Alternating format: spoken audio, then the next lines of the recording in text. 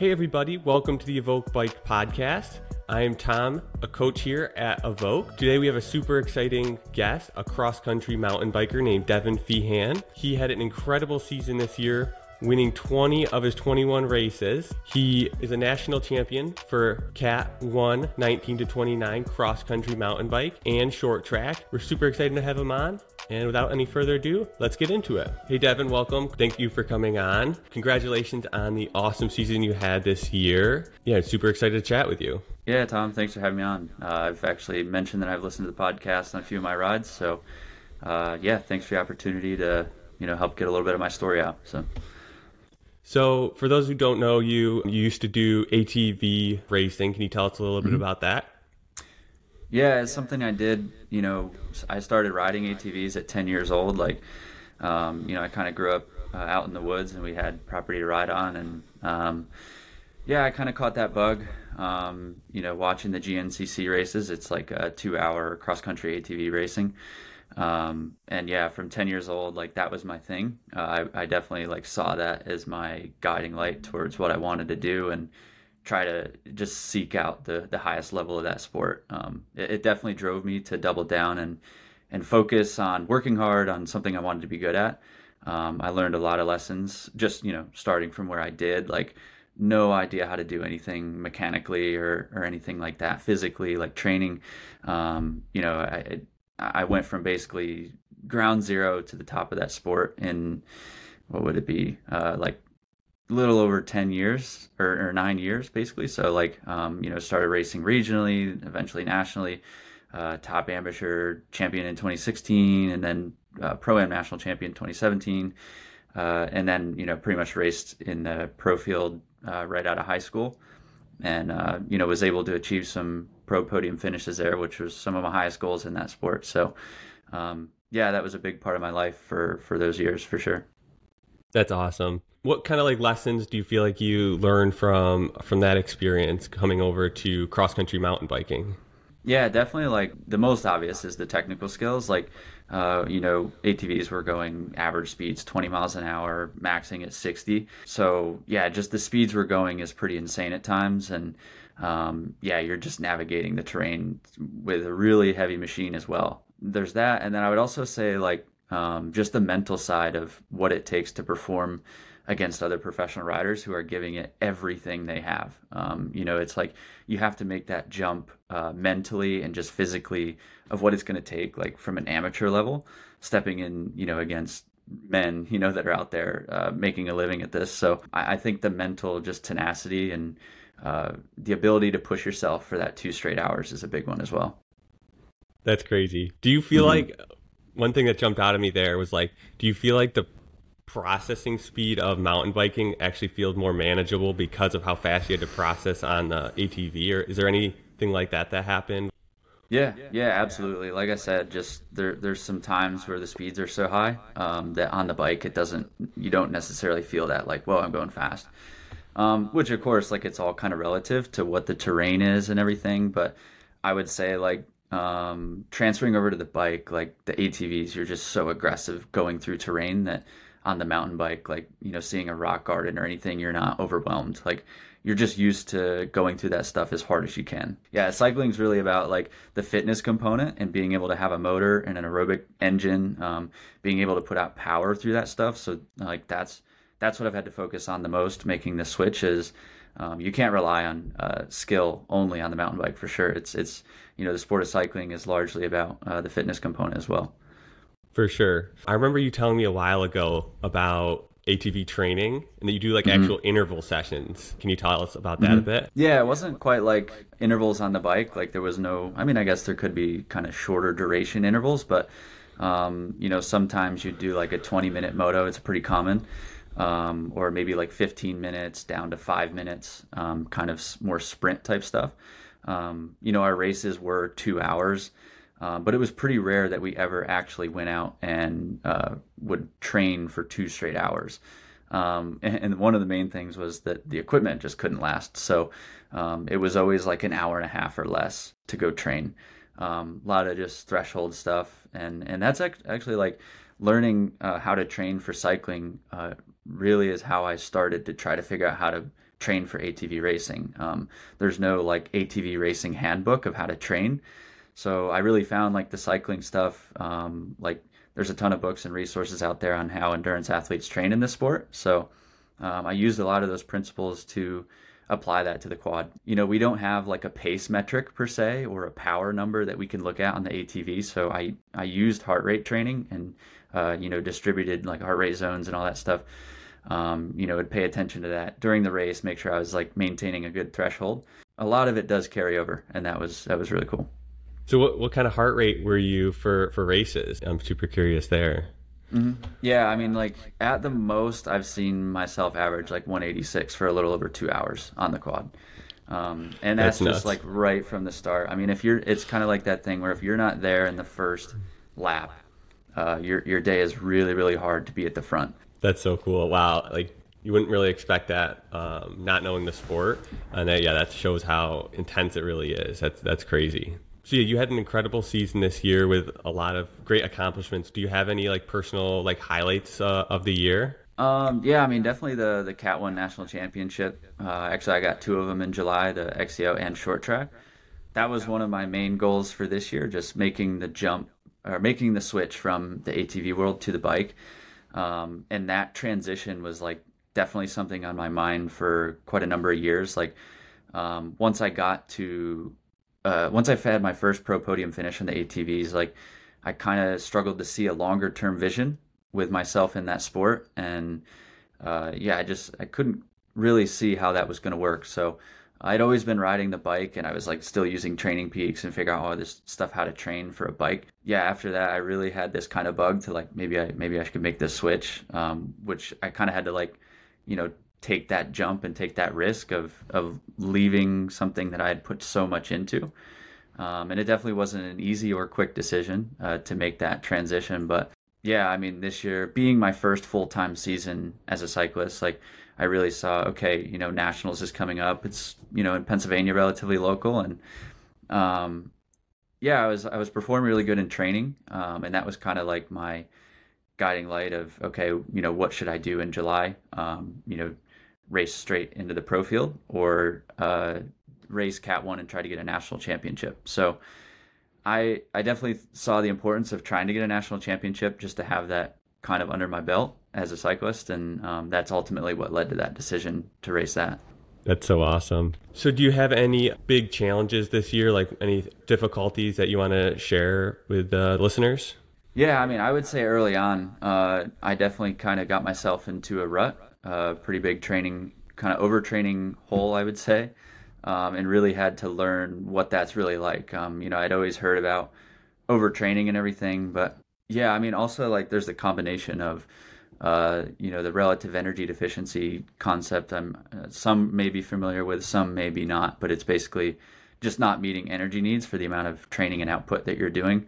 And I would say like overtraining, I know that like the body is pretty physically capable of handling stress, but it's more of like that under recovery notion or just, excessive like stress response from high intensity training. So if like your intensity distribution is not appropriate or you're doing too much intensity too often, if you combine that with like a lack of energy availability, it's a recipe for that kind of overtraining. Yeah, I definitely hit that wall, I would say in, February, March, just too much intensity in the off season and just not enough rest. Like my intensity distribution was not appropriate. Looking back, I can really see that. And yeah, I mean, it led to like, definitely issues like mentally and just not motivated, not physically able to really execute training. And then, I mean, that's not a good place to be like right before the season starts, which, I had known that's a common mistake, like people going too hard in the off season, and then coming out in March, like completely cooked. So I'm kind of like, I've read about this stuff. I know this stuff. Why am I in this position? But that's just the difference between experience and the knowledge of it too. So you mentioned like a mental shift. Was there any other like major signs that athletes should look out for overtraining? Yeah, I mean, I would say I've kept a better tab on it now. Like, I think it's something you have to manage throughout your training. And I can look back at my ATV racing career, and it's like my whole career was littered with this, like, just pushing too hard and not allowing yourself to like really recover and absorb the work that you're doing. Like you think you're doing something by working harder, and you're just at times, if you are working that hard, you're making things worse. And I always find like the most common sign is like lack of motivation. That's like the first one to pop up. Like if you're like, oh, I don't really want to ride or want to train today. To me, that's like, as someone who's highly motivated to train, that just doesn't make sense. But people kind of internalize that as like, oh, maybe I'm too weak to train today, like mentally. So they double down and do it anyway and push hard, and that just makes matters worse. But I think that's probably the first one to come up. For sure. What was your strategy to get out of that situation? How'd you play that out? Mm-hmm. Yeah, actually, I started working with a new coach in March, and Neil, he really helped me get back on a appropriate track. Lay out a plan that really makes sense in terms of intensity distribution. So it was really about like you just removing all intensity from the program and focusing on base work. So just ton of aerobic work, which I had never really done. That's the same thing with like that's one thing I saw in the ATV racing was like it just wasn't a ton of aerobic work. You would never go out on an endurance ride per se. That was always done on a bicycle. So, like we would do our aerobic work off the machine and then do the high intensity stuff on the machine. That's more of like that quality work, more race specific stuff. But yeah, I pretty much had to like stay pretty low, keep it easy. And I was actually racing right through base. Like I wasn't doing any intervals, but I still wanted to have a good season and not throw away, opportunities to race. And I had never done that either. Like I would do weeks of base and no intervals, show up on the weekend and race anyway. So that was kind of my high intensity training for that period. So that was a big one. It was a really big learning curve, but it showed that that base work is so important. And when you read into that, it's obvious that that's the main thing for cycling for sure. Yeah, thank you for sharing. So looking for next season, how are you planning your season as a whole, and like what are you looking at for your base and winter season? Yeah, definitely right now I'm actually in a 2-week break, so and I'm not going to be riding the bike for the last 2 weeks. I don't know if I've ever appropriately taken that amount of time off, so I don't mind it. And I know that like when I come back, it's going to be full swing again. So definitely focus on base work leading into the spring. I'm actually not doing cyclocross this winter. I did a little bit last year, really just to get myself on the bike more, get to some bike races with the transition from ATVs, which I think was a good thing. I learned a lot from that sport, and but mountain bike is really my primary focus, and that's what I'm best at. So plus I enjoy it. I enjoy the heck out of it. So it all works out. And yeah, like 2023 was really about racing at the regional level. I raced a ton of regional events, and then I did nationals for Cat 1, and then did one pro race in the fall at Marathon Nationals. So largely 2023 was about racing at the regional level, and I did really well with that. Definitely had some decent competition here and there, but I think for 2024 I'm going to shift my focus to the national level. So I really need to step into that ring some more. That's awesome. So looking more into training and talking about some of those subjects, what sort of interval sessions do you feel like prepare you for the demands of cross-country racing? Yeah, I mean, the big one is really the aerobic work. I've seen huge benefits from that, like just zone 2 and below, like, pretty easy pace and long rides too. It's something I've never dedicated myself to putting in the volume, like the appropriate volume, somewhere over 14 hours a week on average. Usually beforehand, I would be around that kind of 14 and below, 11, 12 hours a week, which usually you're going to be doing a little bit more high intensity with that. But I really upped the volume of the easy rides, and that really just supports that high end work. So I would say that's like the biggest. And then, yeah, for high intensity, like VO2 for sure, for mountain bike stuff. you're going, since it's an hour and a half, like there's not much of a pacing strategy like an endurance race. You don't really risk like glycogen depletion as much, so you're really just pinning it for the whole race. And it is just like these punchy, 1 minute to maybe 4 minute climbs, especially in this area. The climbs just aren't all that long, so you're basically like absolutely pinned at VO2, or you're kind of recovering going downhill. So yeah, VO2 anywhere from like 2 to 4 minutes, interval sessions. That's kind of like the high intensity work, and then mix in like the threshold stuff for sure. That's great. Yeah, I feel like for like pure mountain bikers, it's very common to like miss that aerobic side of things, especially if you're like not even riding on the road or like anything smooth, and you could just be going out hammering all the time. So I think that's a great piece of advice for pure mountain bikers, to take the aerobic side of training seriously and put some focus in there for overall performance gains for sure.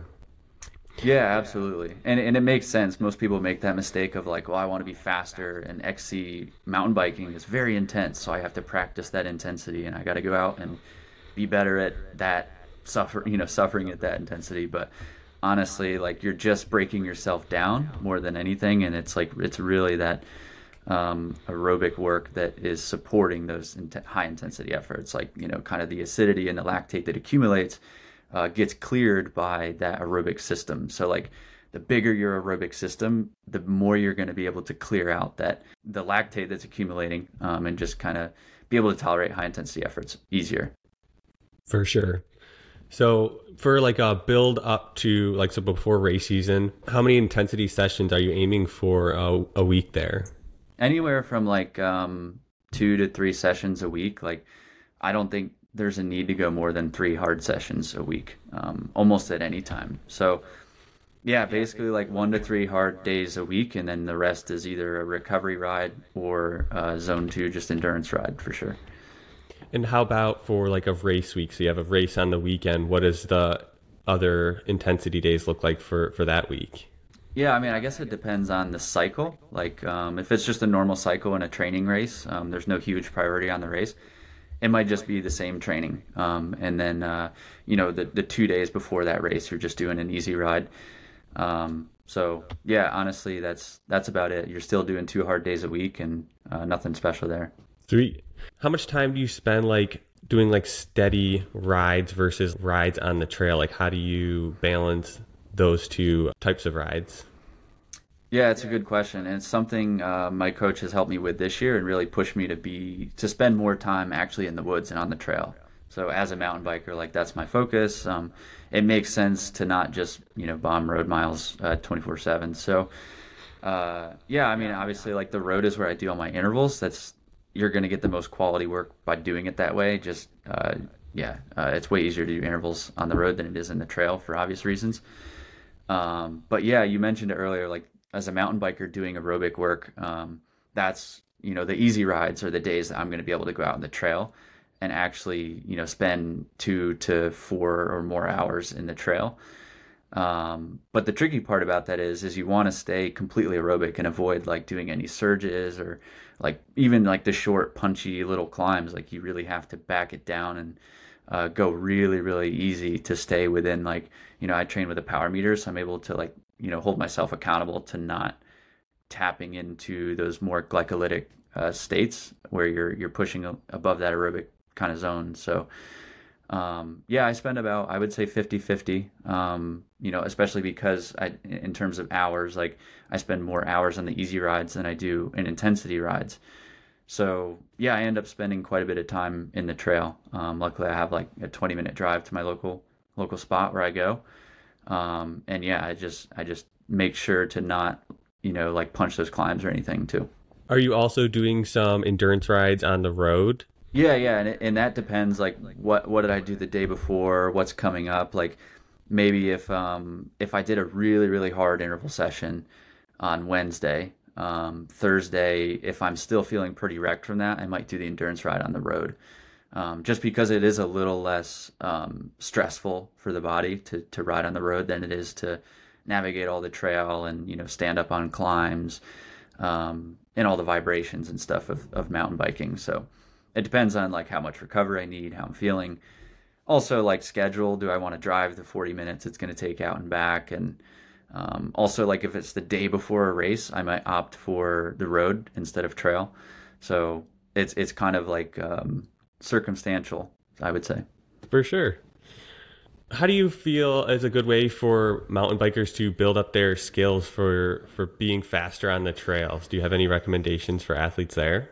I mean, I think the biggest one is just trail time. I've had people ask me that before, and it's I think when I go out, like my skill that has transferred from the ATV really makes it not my limiter, so I don't ever have to like, oh man, I really need to focus on this or that. But I do make it a point to like when I go do an easy ride in the trails, I make it a point to try to work on something, like think about some sort of cue of like where are my shoulders, where are my elbows, where are my feet around a corner, and maybe just make it a point that day, okay, now I'm going to try to focus on like foot position through corners today on my easy ride.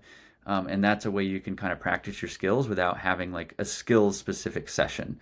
Because that like a skills specific session, you're not really getting like a full workout in. So yeah, it's kind of like killing two birds with one stone if you can do it throughout your training and just always have some sort of focus and goal.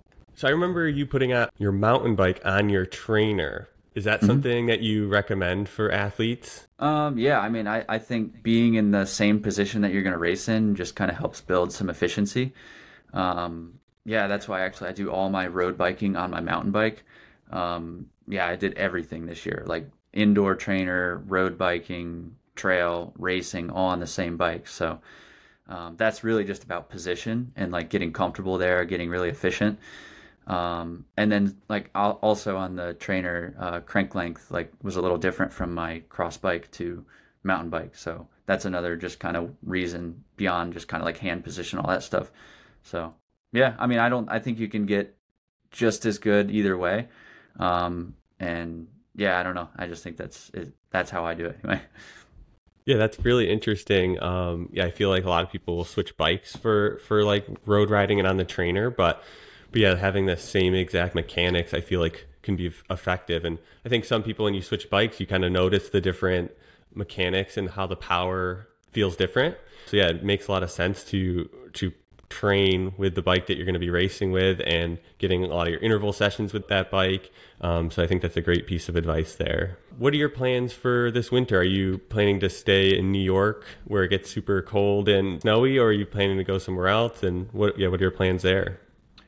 Yeah, I'm trying to think about a good place to go to starting in January. Like I'll stay here till the end of December after holidays and stuff. And yeah, definitely by then it'll be cold and snowy enough to where it's probably going to be unbearable here. So definitely looking for a place that's warm to train in. I think that's pretty key if you can do that. So let's get into like some racing subjects.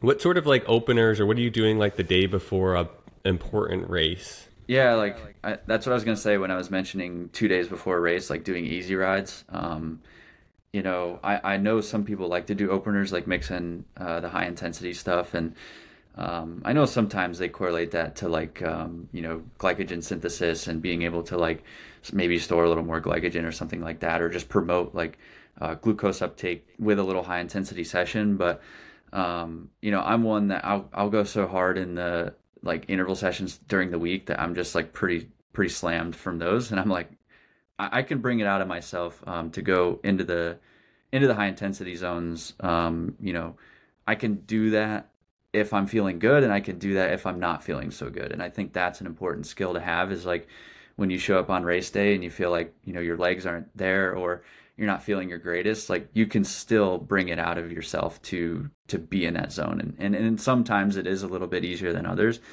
But I've kind of learned through the ATV racing, the consistency factor of like, you have to just embrace that some days are going to be worse than others.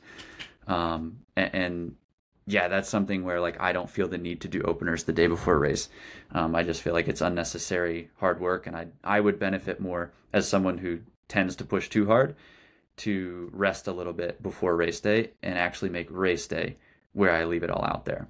And then, so I'm pretty much easy ride day before race. And then before a race, I do a warm up with some sort of efforts. So yeah, just get the body warm and then kind of turn on the systems I'm going to be using in the race a little bit, no more than really 30 minutes, line up and then ready to race. That's a great example of like how personal like build up to races can be for everyone to like learn how their body reacts to different stimulus before a race and how you feel on race day, and do what's right for you and not what everyone else is doing. I think people can overthink that too.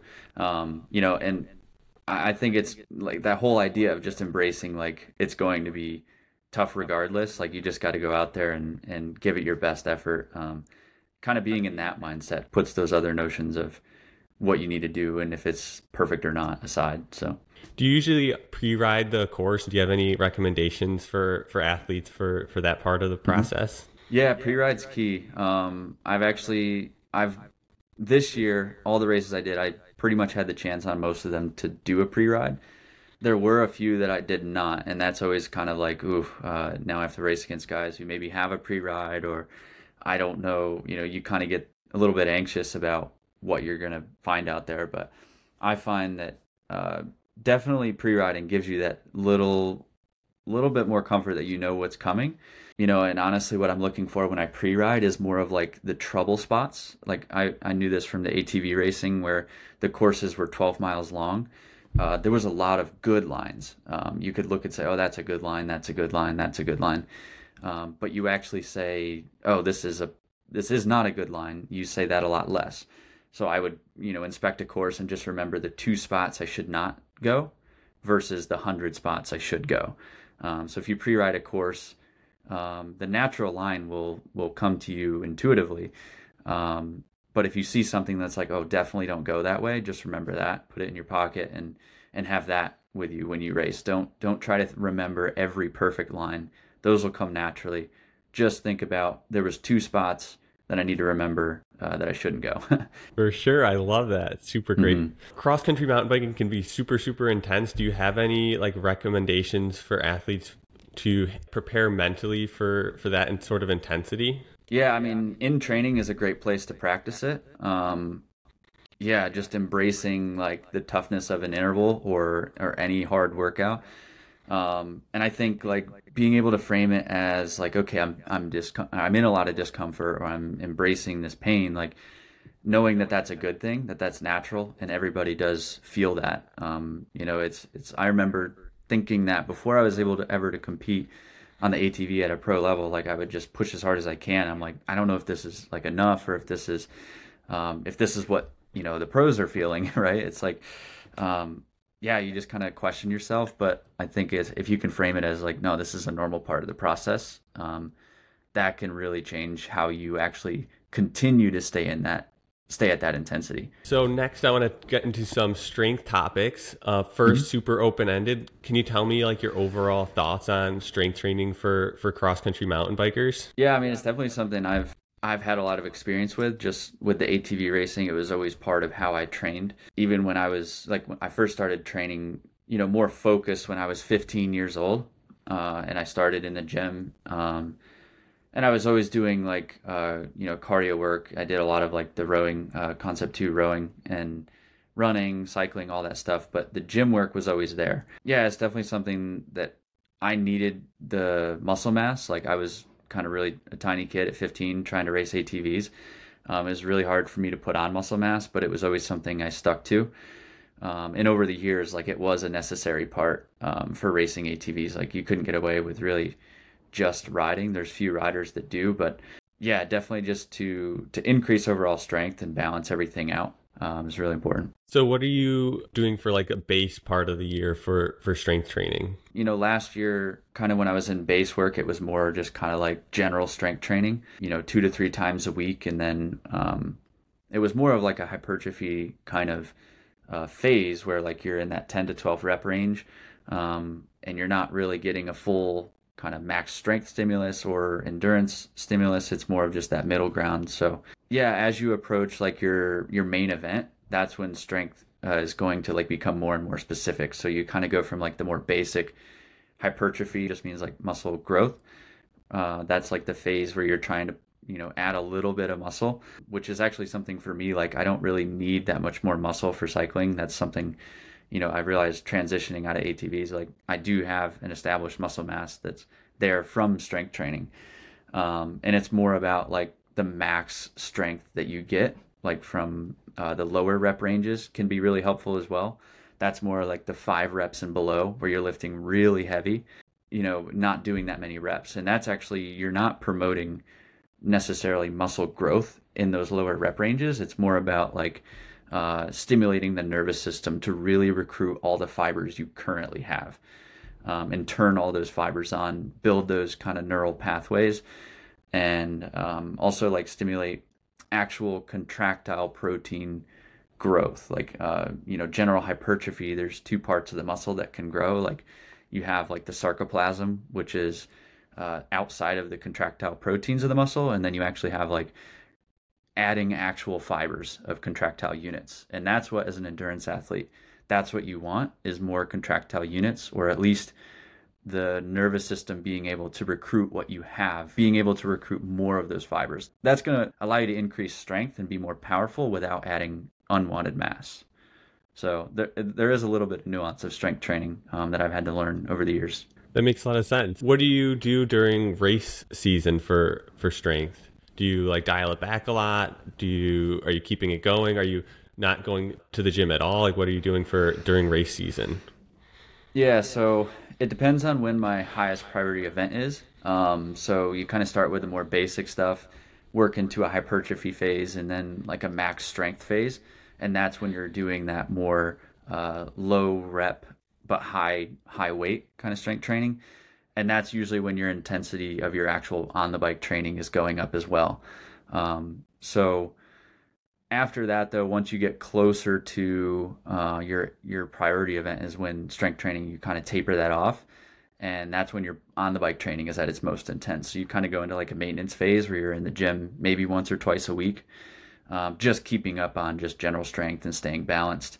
And then the reason you kind of strip away the strength training is to put more stress on your on the bike training. So if you're trying to do both, the adaptations you're going to get from on the bike training are a little less opposed to just doing on the bike training. So that's why, like, yeah, before an A event, definitely just maintenance phase in the gym and then really crushing the bike. So did you try to stay in the gym the entire season? Like, were you trying to get at least one day a week? At least one, yeah, for sure. What sorts of core exercises are some of your favorites to do? I like anything with a twist, so like a Russian twist or anything like that. Crunches are good. Planks, obviously, that's like the most basic. Yeah, no, there's a bunch of stuff. I like to keep variety with the core work, like always kind of getting a different stimulus too. What are your thoughts on variety in the gym? You just mentioned it for core. Are you doing like variety for the other lifts as well, for the bigger lifts? Or are you keeping it super simple and just kind of keeping it with the main like squat, deadlift, that sort of thing? Yeah, it's pretty basic overall. Like, it does change, and I do have my coach Neil helping me with that, like with an appropriate strength training program. So that's one thing I found to be really important with strength training, is to not be afraid to do the same workouts kind of week in and week out, because that's how you're going to apply some overload, like just upping the weight a little bit, or maybe the reps change and you can add weight that way too.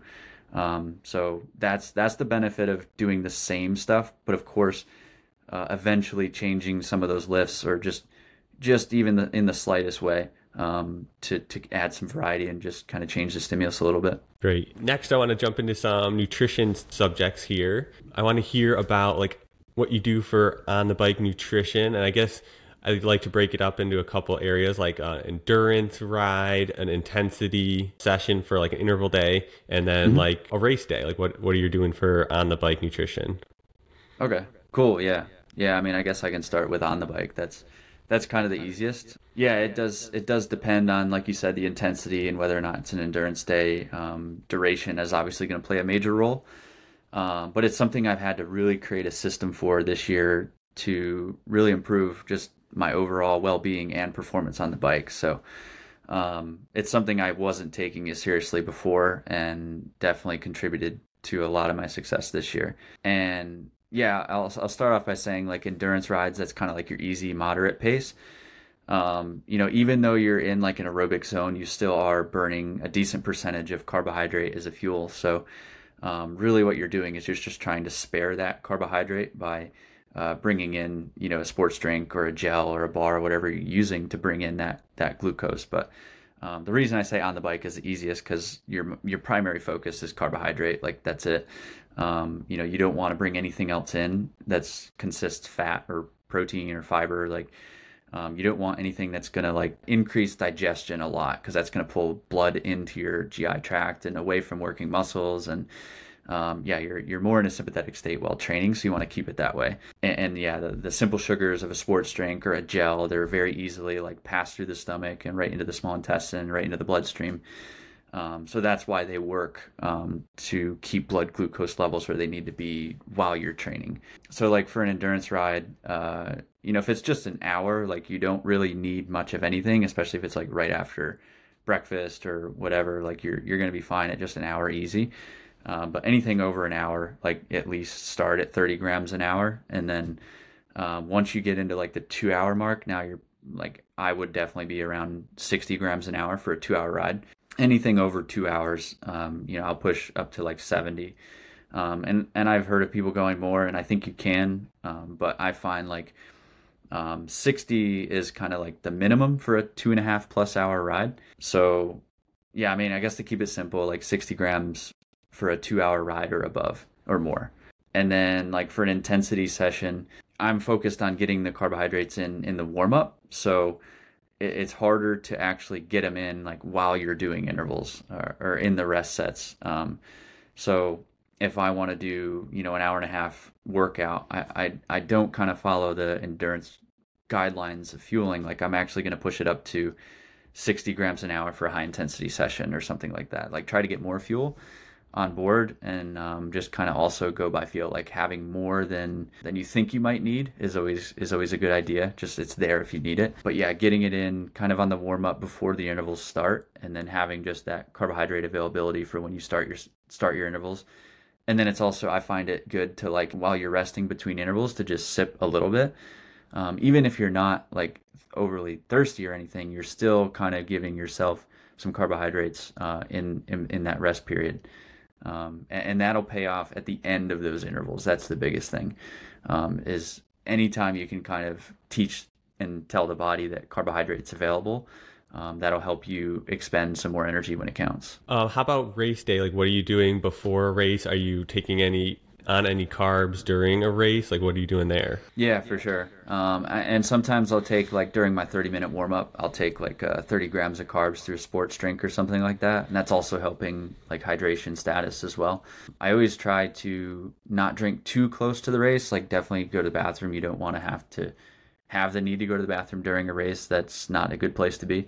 So I definitely make a point to do that. And another way to do it without fluids would be just with a gel. Then you don't risk having to go to the bathroom before a race. The races are where actually I push the carbohydrate intake the most, which you can practice in training, but the races are the most intense. I'm most reliant on carbohydrates in races. Just I'm always pushing that VO2 or, just super high intensity glycolytic, those efforts. It's just what they are. So any kind of glucose sparing or glycogen sparing I can do in a race, the better. And I try to push it up to like 100 grams an hour for an XCO race for sure. And then same for the endurance races, 100 grams an hour at least, and trying to get that in early. Like the earlier, the better. You're able to absorb it a little bit better earlier on for the high intensity stuff. Because, kind of your gut is a little less absorptive when you are in high intensity, which I think is where they, will recommend to train your gut in training to tolerate that amount. Yeah, races is where I definitely push the most. How are you getting those carbs into your body on a race? Like through a drink mix, or what are you doing there? Yeah, largely through the drink mix. And then I'll throw in gels too. I don't do any solid foods, like maybe on training rides for sure. Sometimes that's what you prefer, but yeah, during a race, definitely just liquids and gels. I remember you doing a sweat test back in the day. What are your thoughts on like hydration and electrolytes? Like, do you have any recommendations there for athletes? Yeah. Sweat testing is pretty easy to do, just in terms of your actual sweat rate, just, weighing yourself before training, weighing your bottles, coming back from that session, preferably not having gone to the bathroom, and then re-weighing yourself at the end after toweling off of all the sweat and everything without the weight of your clothes for before and after, and then weighing your bottles after to measure, okay, what did I lose body weight wise? And then what did I drink? And that's kind of your total loss plus what you put back in.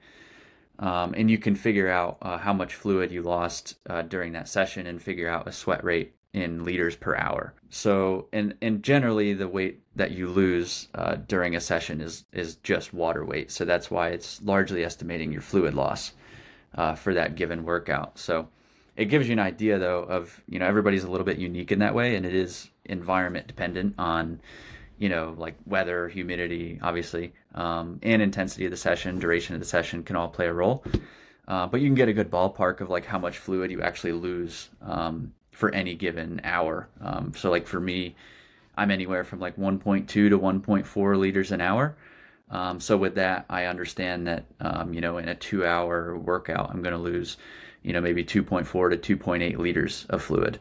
And that kind of really puts it into perspective of just how much you're going to lose and how much you should be bringing in. And the biggest thing I've actually benefited from doing that sweat testing and understanding those numbers is actually like, okay, how much do I need to bring in? Because you actually, during a training session, you don't want to like replace more than that. You don't want to be gaining weight in fluid during a session. That could put you at risk of hyponatremia, which is basically like low blood sodium. And you don't want that. So what it helps you do though is understand how much am I going to lose and how much should I replace that with to stay within like a 3% body weight loss. Because like the performance decrements associated with dehydration start to occur at about that 2 to 3% body weight loss for sure. Great. Yeah, I love that. Can you share anything about your daily routine that helps you as an athlete? Yeah, I mean, I think a big one is reading. Like it's something I've really made it a point to like educate myself and continue to do that as I train and try to, be a little bit smarter in my approach to everything. So usually, when I wake up, like I do take my morning metrics and stuff like that. Like that's always like my routine. And then first thing I do is usually read before breakfast. So, usually that's an hour. If I'm up at 6, read till 7. And again, like I'm taking notes when I read. It's just something that helps me absorb information. Yeah, that's something I found a lot of benefit to. And then my mornings are when I do my training. So, it consumes a lot of my time, basically until lunch. So, getting ready for rides, getting the nutrition prepped, getting breakfast done, and then, just executing the session well too. Love that. What are you trying to improve the most for next season? Yeah, I think it is the mindset. Physically I can push myself pretty hard, but I think it is really the mind, the mental side that is the biggest separator, especially at the pro level. I would say even my first race in the pro field at Marathon Nationals, like, I crashed in the first lap, and that was largely from just mentally not being present. Like I was physically fine. I was ready for that race. I was confident in that. And I found myself like pretty deep in the pack right off the start. And I just got thinking like in my head, too far ahead of myself. I was looking ahead. I'm like, man, I have all these guys to pass if I want to be where my goals are. And as soon as I started thinking about that, I was on the ground. So, and that's kind of where that doubt comes in. It's like, oh, can I even come back? And is it over? Did I screw this race up this fast? And, just slowly got myself back to the front. And even being at the front, I got all the way back up to second place. And I stayed there for like over an hour. And kind of like in those final deciding moments when people were going to make moves to secure those podium spots, like I just mentally wasn't ready for that. I hadn't maybe visualized it beforehand. Just because I wasn't sure, where I would stack up against other pro cyclists. And that's just kind of my message with that is like, it really was the mental side holding me back, not the physical or nutritional or anything like that. So really just like cultivating that belief and confidence and being able to visualize it beforehand to see it through, it's a big one. Amazing. Well, I really look forward to watching your journey next season. I think there's a lot of exciting stuff that's going to happen. Thank you so much for coming on. Where can listeners find you online? Yeah, mainly on Instagram. That's where I share my kind of race updates, training, stuff like that. I'm going to try and do a little bit better with social media stuff moving forward and try to put a little bit more out there of what I get up to with this stuff. I think it's a lot of fun. I enjoy it. And I'm looking forward to that. So Instagram's the main one. I do post my training to Strava. Sweet. Well, thank you so much for coming on. It was great chatting with you. And yeah, thanks for all your insightful knowledge that you offered to the listeners. Yeah, I appreciate it. It was fun talking about it.